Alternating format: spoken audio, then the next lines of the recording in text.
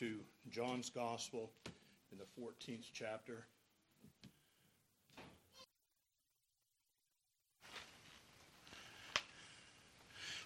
Reading John 14, beginning with verse 15 through 17.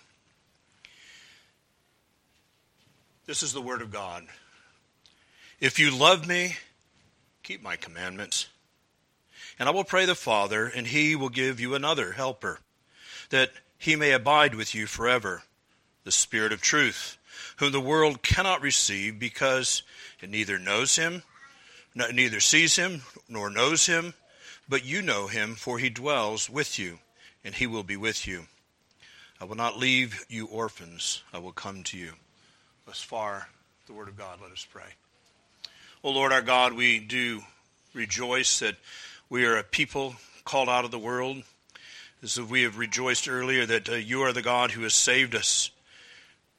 And as your people, you speak to us, you deal with us, you dress us, you strengthen us.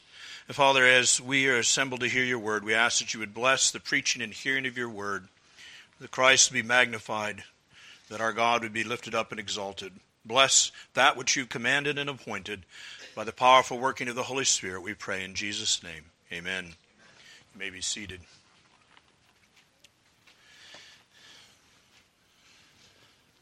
Augustine of Hippo, a faithful man of God and minister back in the 4th century, prayed to our Heavenly Father, command what you will, but supply what you command.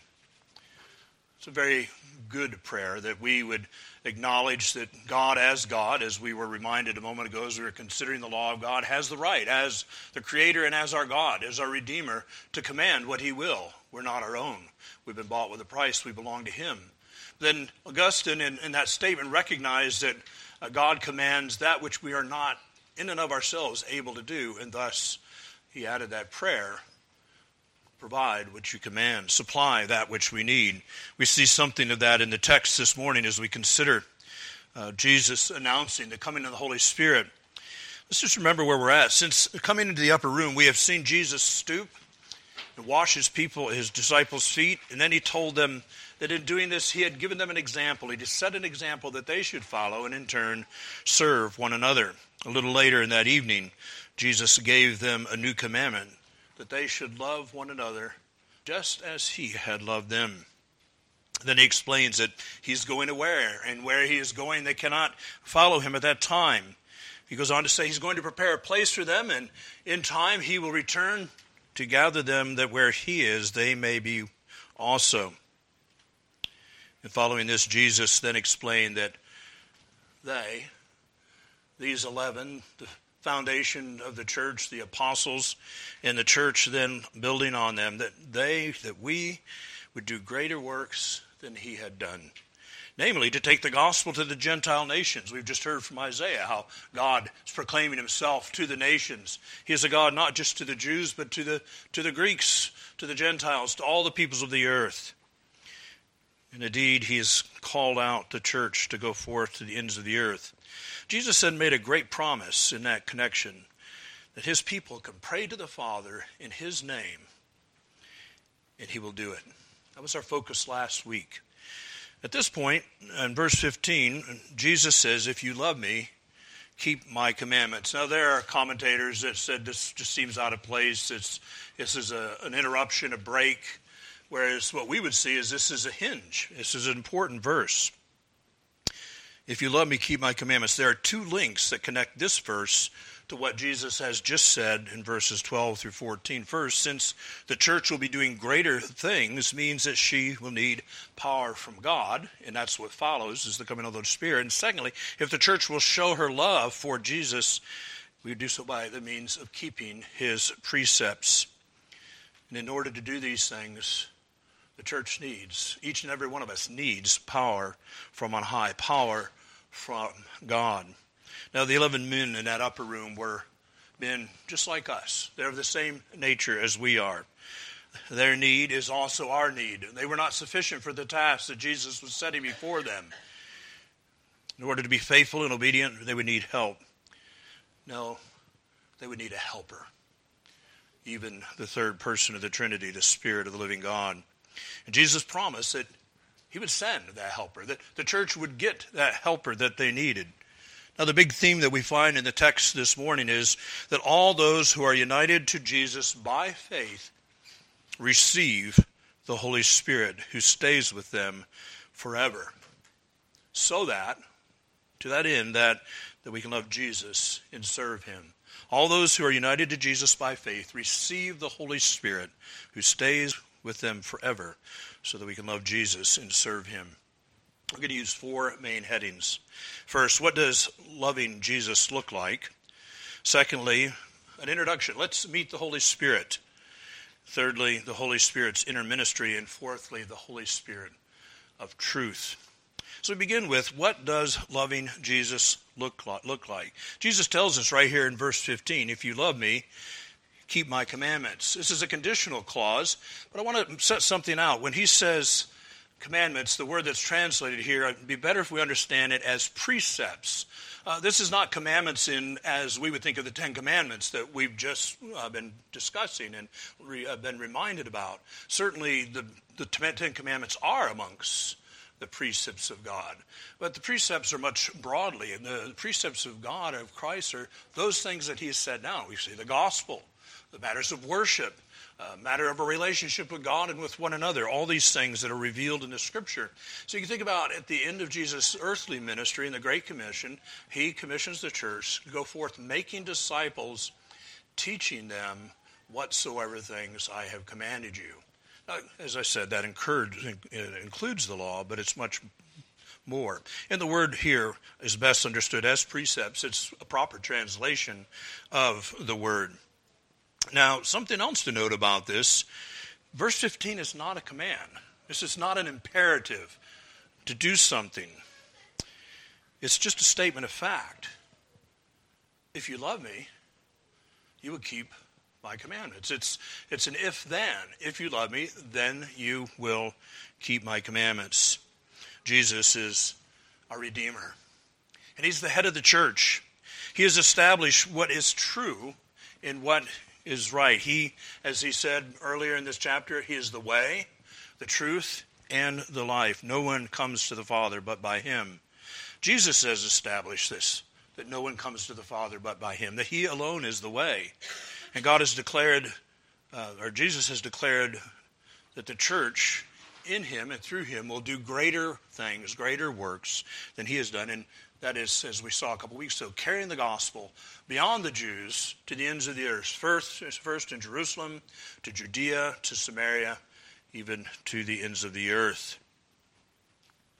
Jesus has established that we must come to the Father with our request, but we must bring them in his name. These are all precepts. These are non-negotiables. These are things that he has established. And Jesus is saying here that if you love me, you will keep these things. You will want to do that which he has said. So loving Jesus looks like loving his word. Loving Jesus looks like seeking to worship him in the way that he has appointed, what he has revealed in his word.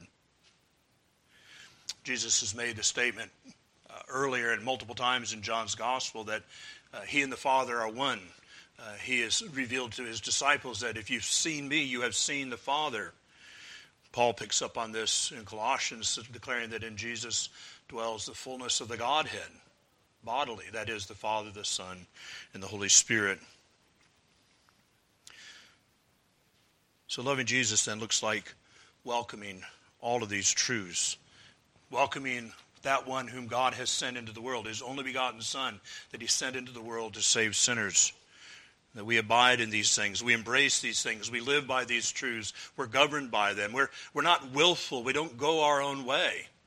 And indeed, we see in the course of church history, and even in the present age, there are those who name the name of Christ, and yet they do what they will. They're innovative and creative. They step beyond the bounds of Scripture and seek to engage in another manner. And it really begs the question, do they love Jesus? Because Jesus says, if you love me, you will naturally keep my commandments. You will naturally keep my precepts. You will follow me and do what I have said. William Hendrickson helpfully summarizes what Jesus is saying here this way. I'm quoting, quote, "If you love, if with love that is both intelligent and purposeful," and it's a plural, "y'all love me. Y'all will accept and obey and stand guard over the rules which I have laid down for the regulation of your heart, your attitudes, and your outward actions." That is to say, we will be governed. Love for Christ means that we're governed by all that Christ has revealed. Children, you can understand that. I want you to think with me about it this way. Your father has rules in your home, certain standards. There are things that you know that are expectations that he has made. For example, he expects you to treat your mother with respect and to obey her. Perhaps he requires you to make your bed first thing in the morning when you climb out, to pick up your clothes, to put away your toys at the end of the day. These are things that your father expects of you. And in these things, God, he is also forbidding things. And so if you love your father, you want to show that love for him. You will naturally show that love for him by doing what he says, by keeping the rules of his household. It will be a way that you can show the love for your father. When we do that, we have a well-run household, don't we? And when, as children, we are disruptive of our father's order and plans and structures, it causes chaos. And that's true in the kingdom of God as well. That's what Jesus is saying. If you love me, you will think of what I've said. You will think to please me. You want to follow after him. Children, I want to tell you something that it's good for you to understand. You struggle to show your love for your father, don't you? You want to, but there are times when you do what you want to do. You go your own way. Well, you know, your parents aren't any different, really. We adults, your parents, the adults in the church, we too struggle with showing our love for Christ. There are times when we are unfaithful and disobedient. We disregard what Christ has revealed and what he has said. And so it's in this context that Jesus then goes on to say, "I will pray the Father, and he will give you another helper." And that brings us to our second point. And I've titled this point, "Let's Meet the Holy Spirit." We just want to look at some basic things. We're only going to deal with this but briefly because Jesus is going to be dealing with the doctrine and the truth about the Holy Spirit several more times in the upper room discourse. But we might begin to be thinking as some of the things that are here. Look at verse 16. Jesus says, right on the heels of, "If you love me, keep my precepts," he says, "And I will pray the Father, and he will give you another helper, that he may abide with you forever, the Spirit of truth, whom the world cannot receive because it neither sees him nor knows him, but you know him, for he dwells with you and will be in you." Most of you, indeed most Christians, if you ask them, "Tell me something about Jesus. Tell me some things you know about Jesus. Tell me some of the things that you know that he has done, his purposes." And we could talk about that. I think all of you could, to some degree, you would be able to talk about things that you know about Jesus. But perhaps we might agree with J.I. Packer when he says the average Christian is in a complete fog as to what work the Spirit does. In other words, we're much more knowledgeable, much more aware about Jesus, who he is, what he's doing, what he's come to do, what he's promised, but we're not so aware about the Holy Spirit. There's much confusion in the broader church. Paul discovered that when he went to Ephesus, the Ephesians said to him when he was preaching, they didn't even know there was a Holy Spirit. What can we learn then from this text about the Holy Spirit? Jesus says, "I will pray." I think, again, this is a decision the translators made to translate the word pray. But it gives us a misunderstanding. It'd be better to understand the word as Jesus saying, "I will ask the Father, I will request the Father." And it's important for this reason. We pray to the Father through Jesus. He is our high priest. We approach the Father, as he has just told us a few verses ago, and we come in his name. The Lord Jesus does not pray the Father. He just asks the Father. And every request that Jesus makes to the Father is answered by the Father, for they are the one mind. They are one God. There's not any difference. And Jesus would never ask anything that was amiss, though we may. Jesus doesn't approach the Father through any other. He has direct access to the Father. He and the Father are one. And so it would be better for us to understand what Jesus says here. I will ask, or I will request the Father, and he will give you another. In this passage, if you look, and you know I like to point this out, not just to be cute or southern or anything, but because it's helpful, Paul's using plural yous all through here. Just about every one of these yous you see is a y'all. He's talking not just to one individual. He's talking to those 11 men. He's talking to the church that will follow them. He's talking to us today. It is a promise to all who are in Christ Jesus. And Jesus has promised, I will give y'all a helper. Now, the original language makes it clear that Jesus is not saying a different helper, but another like myself. I will pray to the Father, and he will give you another helper like I have been. Jesus is a person, and the Holy Spirit is a person.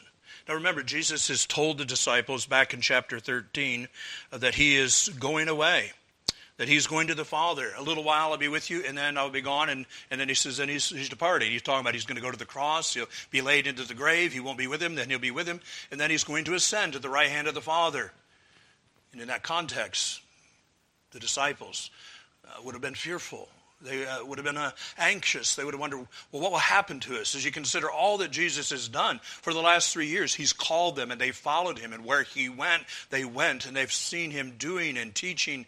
And he has been their rabbi, their teacher. He has been the Messiah in their midst. And now he's been telling them he's going away.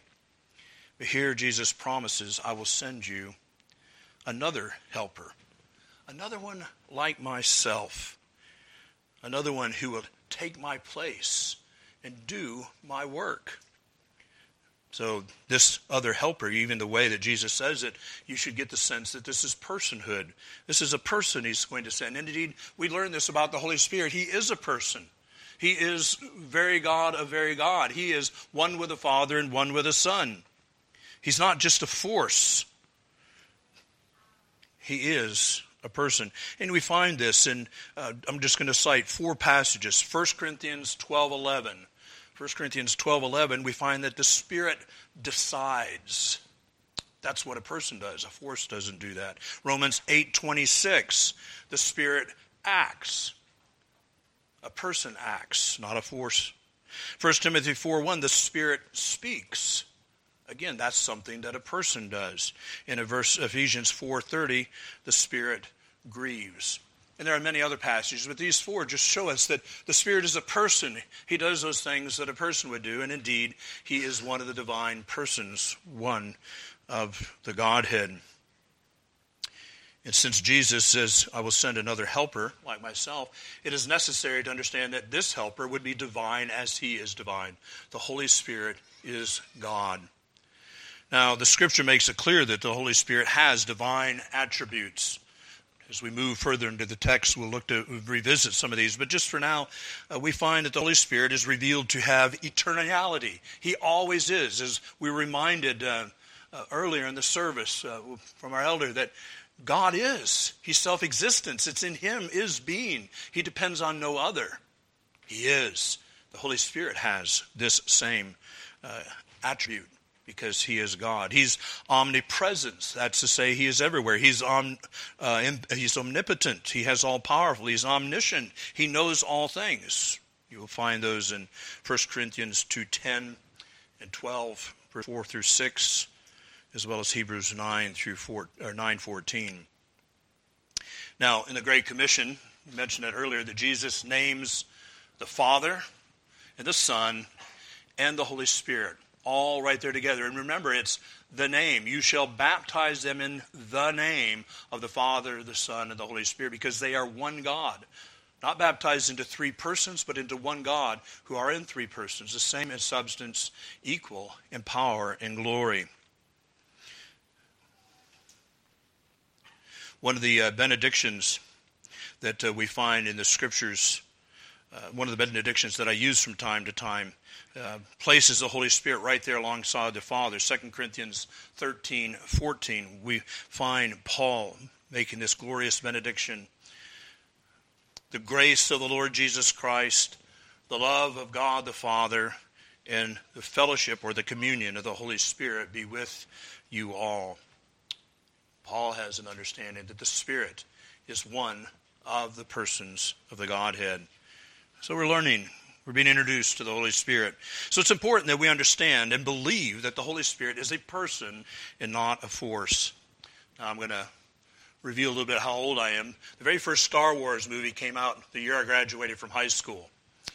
And much to my alarm, this has been 1977, I was alarmed as I heard Christians excitingly proclaiming. They've seen the movie, and they're saying, you know what, the Force is like the Holy Spirit. They really said that. And I think that there are still some who think that even today. My friends, that is so wrong. It's misguided at best, and it's blasphemous at worst. The Holy Spirit is not a force. Star Wars is a fantasy. It's a world and a realm created by the imagination of men. Has nothing to do with the Scriptures. Listen to the wisdom of Dr. James Montgomery Boyce. He was the pastor of 10th Presbyterian Church in Philadelphia for many years. A faithful church, still a faithful church. Dr. Montgomery Boyce says, if we think of the Holy Spirit as a mysterious power, our thought will continually be. Now, get what he's saying. He says, if you're thinking of the Spirit as a force, as a mysterious power, our thought will continually be, how can I get more of the Holy Spirit? But if we think of the Holy Spirit as a person, as we should, our thought will be, how can the Holy Spirit get more of me?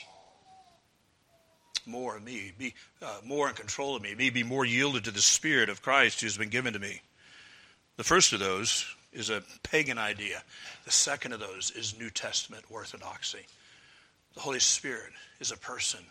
And oh, that he would have more of us, that we be more yielded to him whom Jesus has sent to be within us and to control us.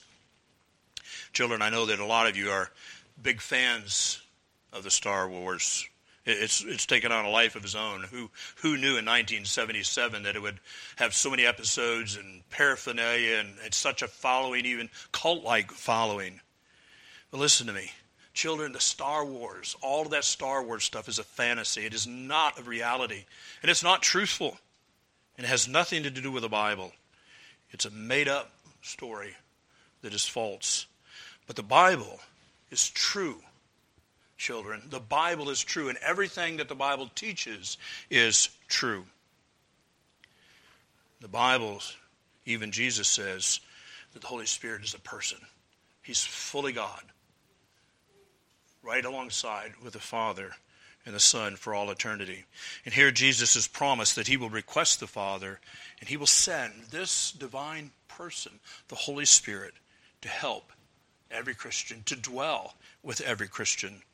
Indeed, the Holy Spirit comes down from the Father at the Son's request, very much in keeping with what we confess in the Nicene Creed. Well, thirdly, we want to consider the Holy Spirit's inner ministry. And again, we're touching on these things so briefly. There's whole books written on the Holy Spirit. One that I highly recommend, if my old memory serves me correctly, is by B.B. Warfield. He's written an entire volume on the Holy Spirit and what we can learn from the Scriptures about the Holy Spirit. Now here, Jesus uses a unique word to refer to the Holy Spirit. It's parakletos. It's also used one time of Christ. We visit that sometimes when we're hearing the words of assurance for our forgiveness in Christ, 2 John 2:1, that we're told he is the Paraclete who speaks on our behalf to the Father. The New King James translates this here as helper. Jesus says, I will ask the Father, and he will give you another helper. The meaning is that it is someone who comes alongside, and it's in the context of a legal setting. particularly. A legal advocate. The word in the Greek in that period of time was often used to speak of someone who was a best friend, such a friend who would even go to court with you and speak on your behalf, to speak in your defense. That's how the word is used in that period of time when John is writing. And indeed, the Holy Spirit is such a helper, an advocate, a legal advocate for us. Some translations have counselor, and that's okay. There's a truth in that, so long as we don't think of counselor like a camp counselor or a marriage counselor. Some of you have heard the term for counselor. You watch legal dramas. I watch some, and the client who's employed a lawyer will refer to his counselor, or he may talk to a friend and say, well, I need to check with my counselor. Here again is this idea of that helper in a legal sense, someone who speaks on your behalf, and certainly that applies to the Holy Spirit. It's also translated in some of the English translations as comforter. And as long as we use this word in the Old English sense, where that means to succor or to strengthen, that's a very legitimate use. The Holy Spirit is one who strengthens us. But the problem with the translation of comforters, too many modern ears think of something like a soft quilt on which to rest upon. And that's not the right way to think of the Holy Spirit. He is one who strengthens. He is an advocate for us. He is our counselor in all things related to our life of godliness. So helper, as the New King James translated, too, must be rightly understood. Because sometimes we often think of a helper as someone beneath us, someone who's a subordinate to us. I don't see a certain young man here, but he's learning the construction trade, even as I did in high school. And you're there on the job. You don't know much of anything. You're basically, your title is you're a helper. And that's the way we often think of it. My friends, the Holy Spirit is exceedingly more than anything like that. And so we need to, whatever we use, any of these words that are legitimate translations of the word that Jesus uses here, we need to understand them in the right way, according to Scripture. Now, as we said earlier, this helper will take the place of Jesus. Jesus is going to return to the Father.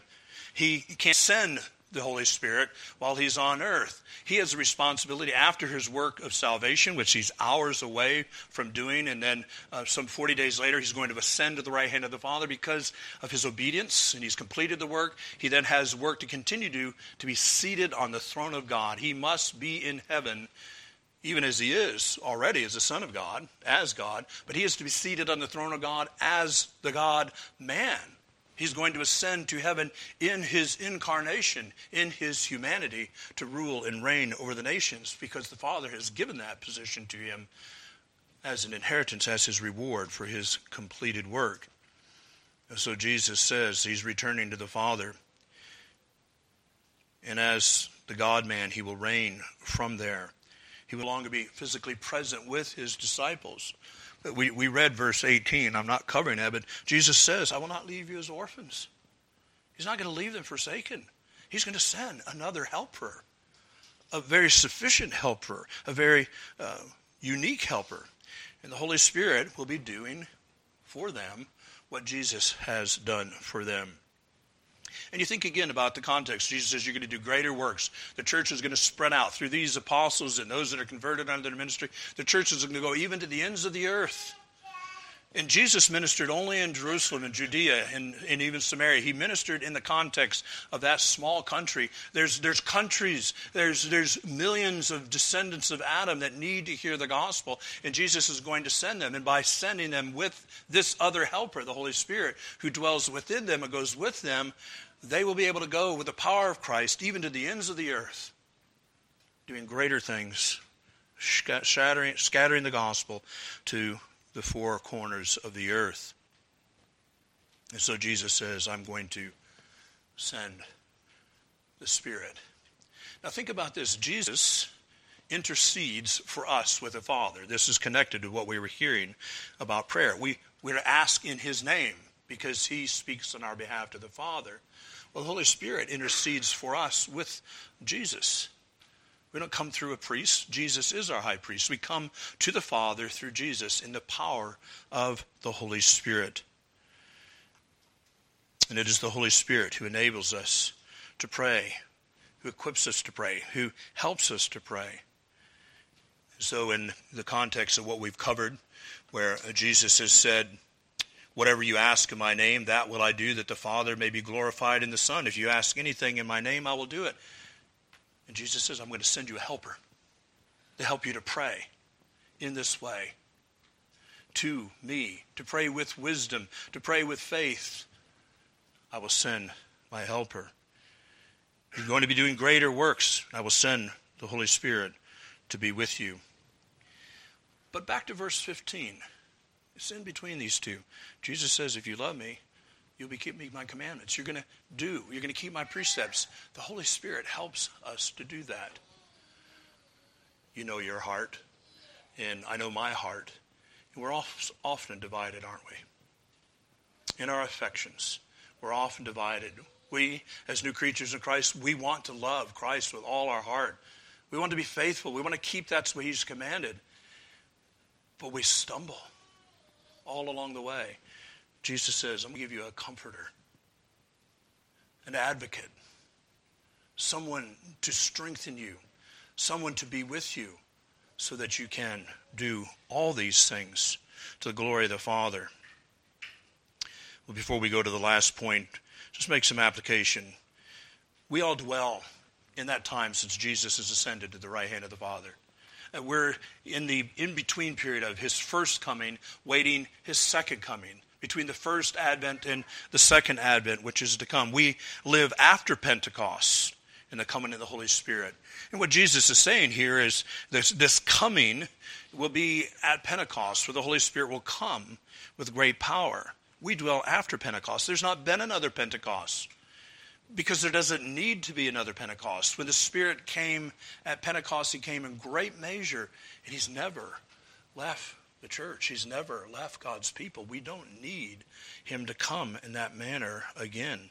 And there's no record of anything like that in the Scriptures. That's where we dwell here now between the two advents of Christ. We dwell in the already of what Christ has secured and the not yet of the fullness and the completion of all that which he has secured. We wait on the Holy Spirit. The promises of the church of old are still ours. The Holy Spirit has been given to us to give us understanding of the Word of God. The Holy Spirit has been given to us that we would be able to read with understanding. That's why you've heard me say before, pray to the Father through Christ that the Holy Spirit would give you understanding when you open your Bible to read it. That he would give you understanding, that he would feed your heart, and then equip you to go and do the things that are the precepts of Christ. The Holy Spirit then is the divine person who comes on us and in us to bring the power of the resurrection to our dead hearts. And once he has come and worked in us, he never leaves us. Well, finally, we want to consider the Holy Spirit of truth. Jesus goes on in verse 17 to say, this is what we need to read 16 because we don't want to break up the thought. He says, I will pray to the Father, and he will give you another helper, that he may abide with you forever, the Spirit of truth, whom the world cannot receive, because it neither sees him nor knows him, but you know him, for he dwells with you and will be with you. Jesus is going to teach more in the upper room on the Holy Spirit, as I said moments ago. But there is something here that we want to look at. Jesus, having referred to the Holy Spirit as a helper, he gives him another title. He's the Spirit of truth. The Spirit of truth. Why does he say that? Well, it's because he communicates the truth to the children of Adam. He is the one that makes known the truth. Now, what did Jesus say in John 14:6? He says, I am the truth. The Spirit is the Spirit of the truth who makes us to know Christ, who is the truth. He brings Christ to our hearts, and he brings us to Christ by his working in us. The Spirit of truth communicates truth to men. By referring to the Spirit as the Spirit of truth, we learn that he who bears witness to Jesus, who is the truth, I've had conversations, perhaps you have too, where people say, how do you know this is the Word of God? Prove to me that this is the Word of God. Bring some evidences. And there's things we can cite and point to. It's accurate and it's the historicity and the things that have happened. But ultimately, how do we know this is the Word of God? It's not because the church says so. We know that the Word of God is the Word of God because the Spirit who inspired holy men to write it bears witness with our spirit when we read it that this is the very Word of God. The Spirit of truth reveals it in our hearts that we would understand that it is what it says it is, what it claims to be. And there's no other book like it because there's no other volume that is inspired by the living God. It is remarkable. It is unique. The world mocks that and say, well, that you're just using circular reasoning. You're saying, this says it's the Word of God, therefore it is the Word of God. You can't do that. Well, ordinarily you can't. But because it is the Word of God, the Spirit of truth bears witness that this is the Word of God. He speaks from the pages of Scriptures to the heart of men, the Spirit of truth communicating to us that the Word is truth. Another aspect of Christ, of the Spirit, being the Spirit of truth, is we hear the gospel. Some of you have been hearing it all your life. Some of you, it's just a short while. You might be 4, 5, 6, 8, 10. You hear the truth. You hear the gospel. But how is it that that word of truth, that is the gospel, Jesus Christ and Him crucified, how does that make a difference in you and to you and for you? It's when the Holy Spirit works. The Holy Spirit works on the dead sinner and makes him alive unto salvation. The work of regeneration is the word we use. And again, let's go back to chapter 11, Lazarus' tomb.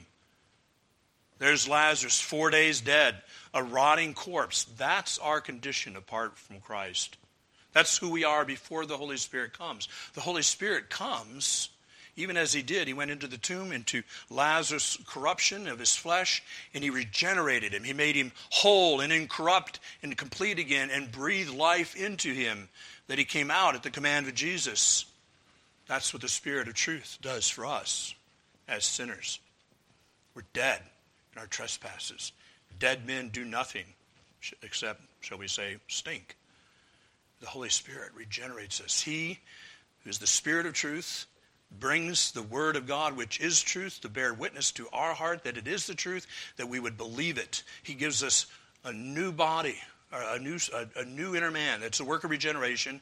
He gives us the will to believe God, and He gives us faith to believe God. He does all that for us. We've done nothing up to this point until He gives us faith, and then we take that faith and exercise it and believe on the Lord Jesus Christ to be saved. The Holy Spirit of truth does all this within us. Now, Jesus says concerning this Spirit of truth, the world cannot accept Him, neither does it see Him, nor knows Him. The world is filled with natural men, women, boys, and girls. The natural state of man, the sons of Adam, is dead, as we were just talking about. Dead. And to them, the spiritual things are foolishness. They're suspicious of such things. The natural man, he focuses on what he sees, touch, taste, smell. The natural man wants to say, show me the science. Give me the evidence. You say that this is true. Show me. Prove it. The natural man does not understand spiritual things of God, and nor can it. That's what Jesus is saying here. Even today, we see how natural man is given over to questioning everything. And we live in a time when we're told, you have your truth, and I have my truth. And in a sense, we're really saying there's no absolute truth. That's what the absurdity and the insanity that we have come to in our day, that everybody has their own truth. Whatever you think, anybody thinks, it could be truth. That's so false. Children, there's only one truth, and that is Christ and that which is revealed to us concerning Himself and the Father. But the world mocks and scoffs, and it cannot know the Spirit of truth. It cannot accept the Spirit of truth. If it could, it would cease to be, what does Jesus say, the world. The world would cease to be the world, would be distinct from the world because it believes, because the Spirit has acted. And so when we, who are in Christ, consider what Christ has done for us, we see the world is out there and we are in Christ. the world cannot receive, neither does it see him nor know him. But then Jesus gives that wonderful contrast, but you know him. Because he dwells in you. The Holy Spirit's in them. Now, one of the things that people misunderstand is that they think that you get saved and then you get the Holy Spirit. That's part of the church that, broadly speaking, teaches that today. But Jesus says, you know him. Now, he's told him, I'm going to send the Holy Spirit, right? That is promise. He says, I'm going away, but I'm going to ask the Father, and he will send you a helper, the Holy Spirit. But right here, what does he say? The world doesn't know him, but you know him. Why? Because he dwells in you. My friends, if you have salvation, if you have repented and believed on the Lord Jesus Christ, if you have come out of the world and you're sinned unto God in Christ Jesus, the Holy Spirit has acted in you. It is not of yourselves. The Spirit has done that. So these men have the Holy Spirit, but Jesus is saying you're going to receive the Holy Spirit. There's going to be this outpouring of the Holy Spirit. And then he also says, he will be with you. That is, on into the future. The Holy Spirit will be with us. He will never leave us nor forsake us. So in the Great Commission, Jesus says to go ye therefore unto the nations, teaching them whatsoever things I have commanded you, baptize in the name of the Father, the Son, and the Holy Spirit. And he says what? Lo, I am with you always, even to the end of the age. In his flesh, he's seated at the right hand of the Father. He has sent the Holy Spirit who is with us. The Spirit of Christ is with us to the end of the age. And that's his promise. He will be in you, and he will not leave you. We'll conclude with applications, 2 applications. Let's remember the big theme is all those united to Jesus by faith receive the Holy Spirit who stays with them forever so that they can love Jesus and serve him. That's the promise. We have 2 applications. One to unbelievers, those who do not know Christ because they don't have the Holy Spirit. Why is it that you know nothing of this divine person, the Holy Spirit?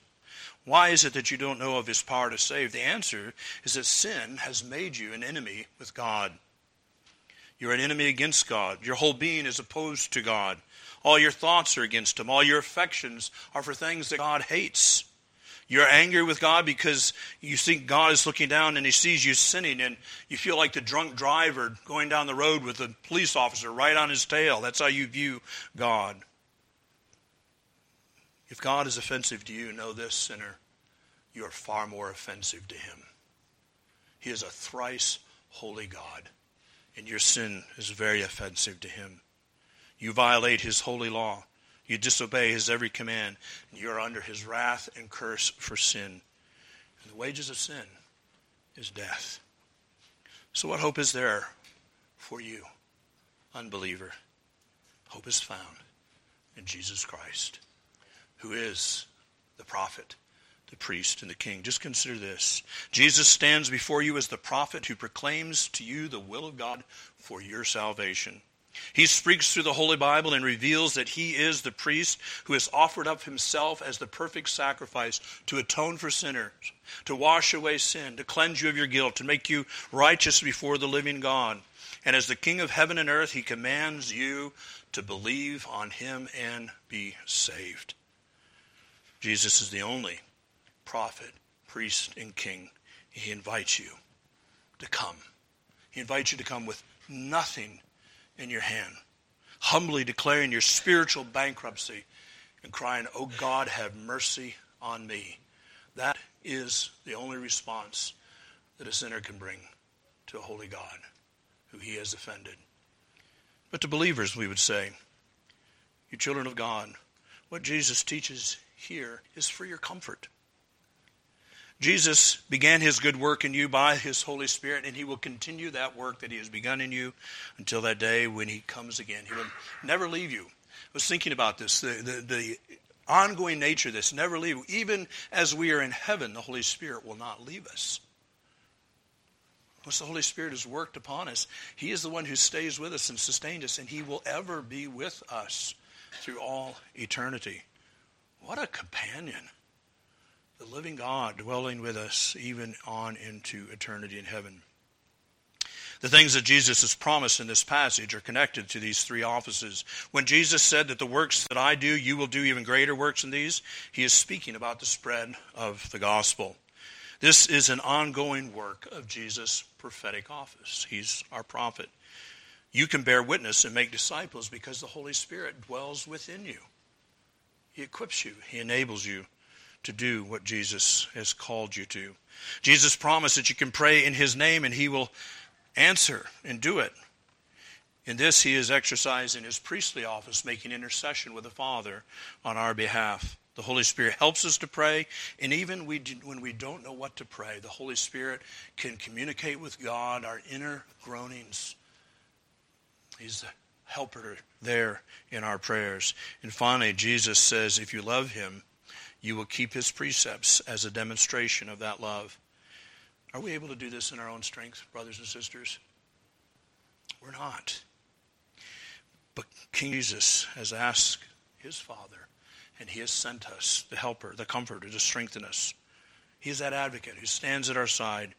And he comes, the Spirit of Christ comes to bring us the work of our King, to rule and defend us from all his and our enemies. So often, the enemy that needs the subduing is our own flesh. Remember, Jesus said, if you would be my disciple, take up your cross daily and follow me. Daily we must be crucifying the flesh, and our King sends his Spirit to help us to do that. So as we begin, considering what Augustine said, he was right to pray to our Heavenly Father, command what you will, but supply what you command.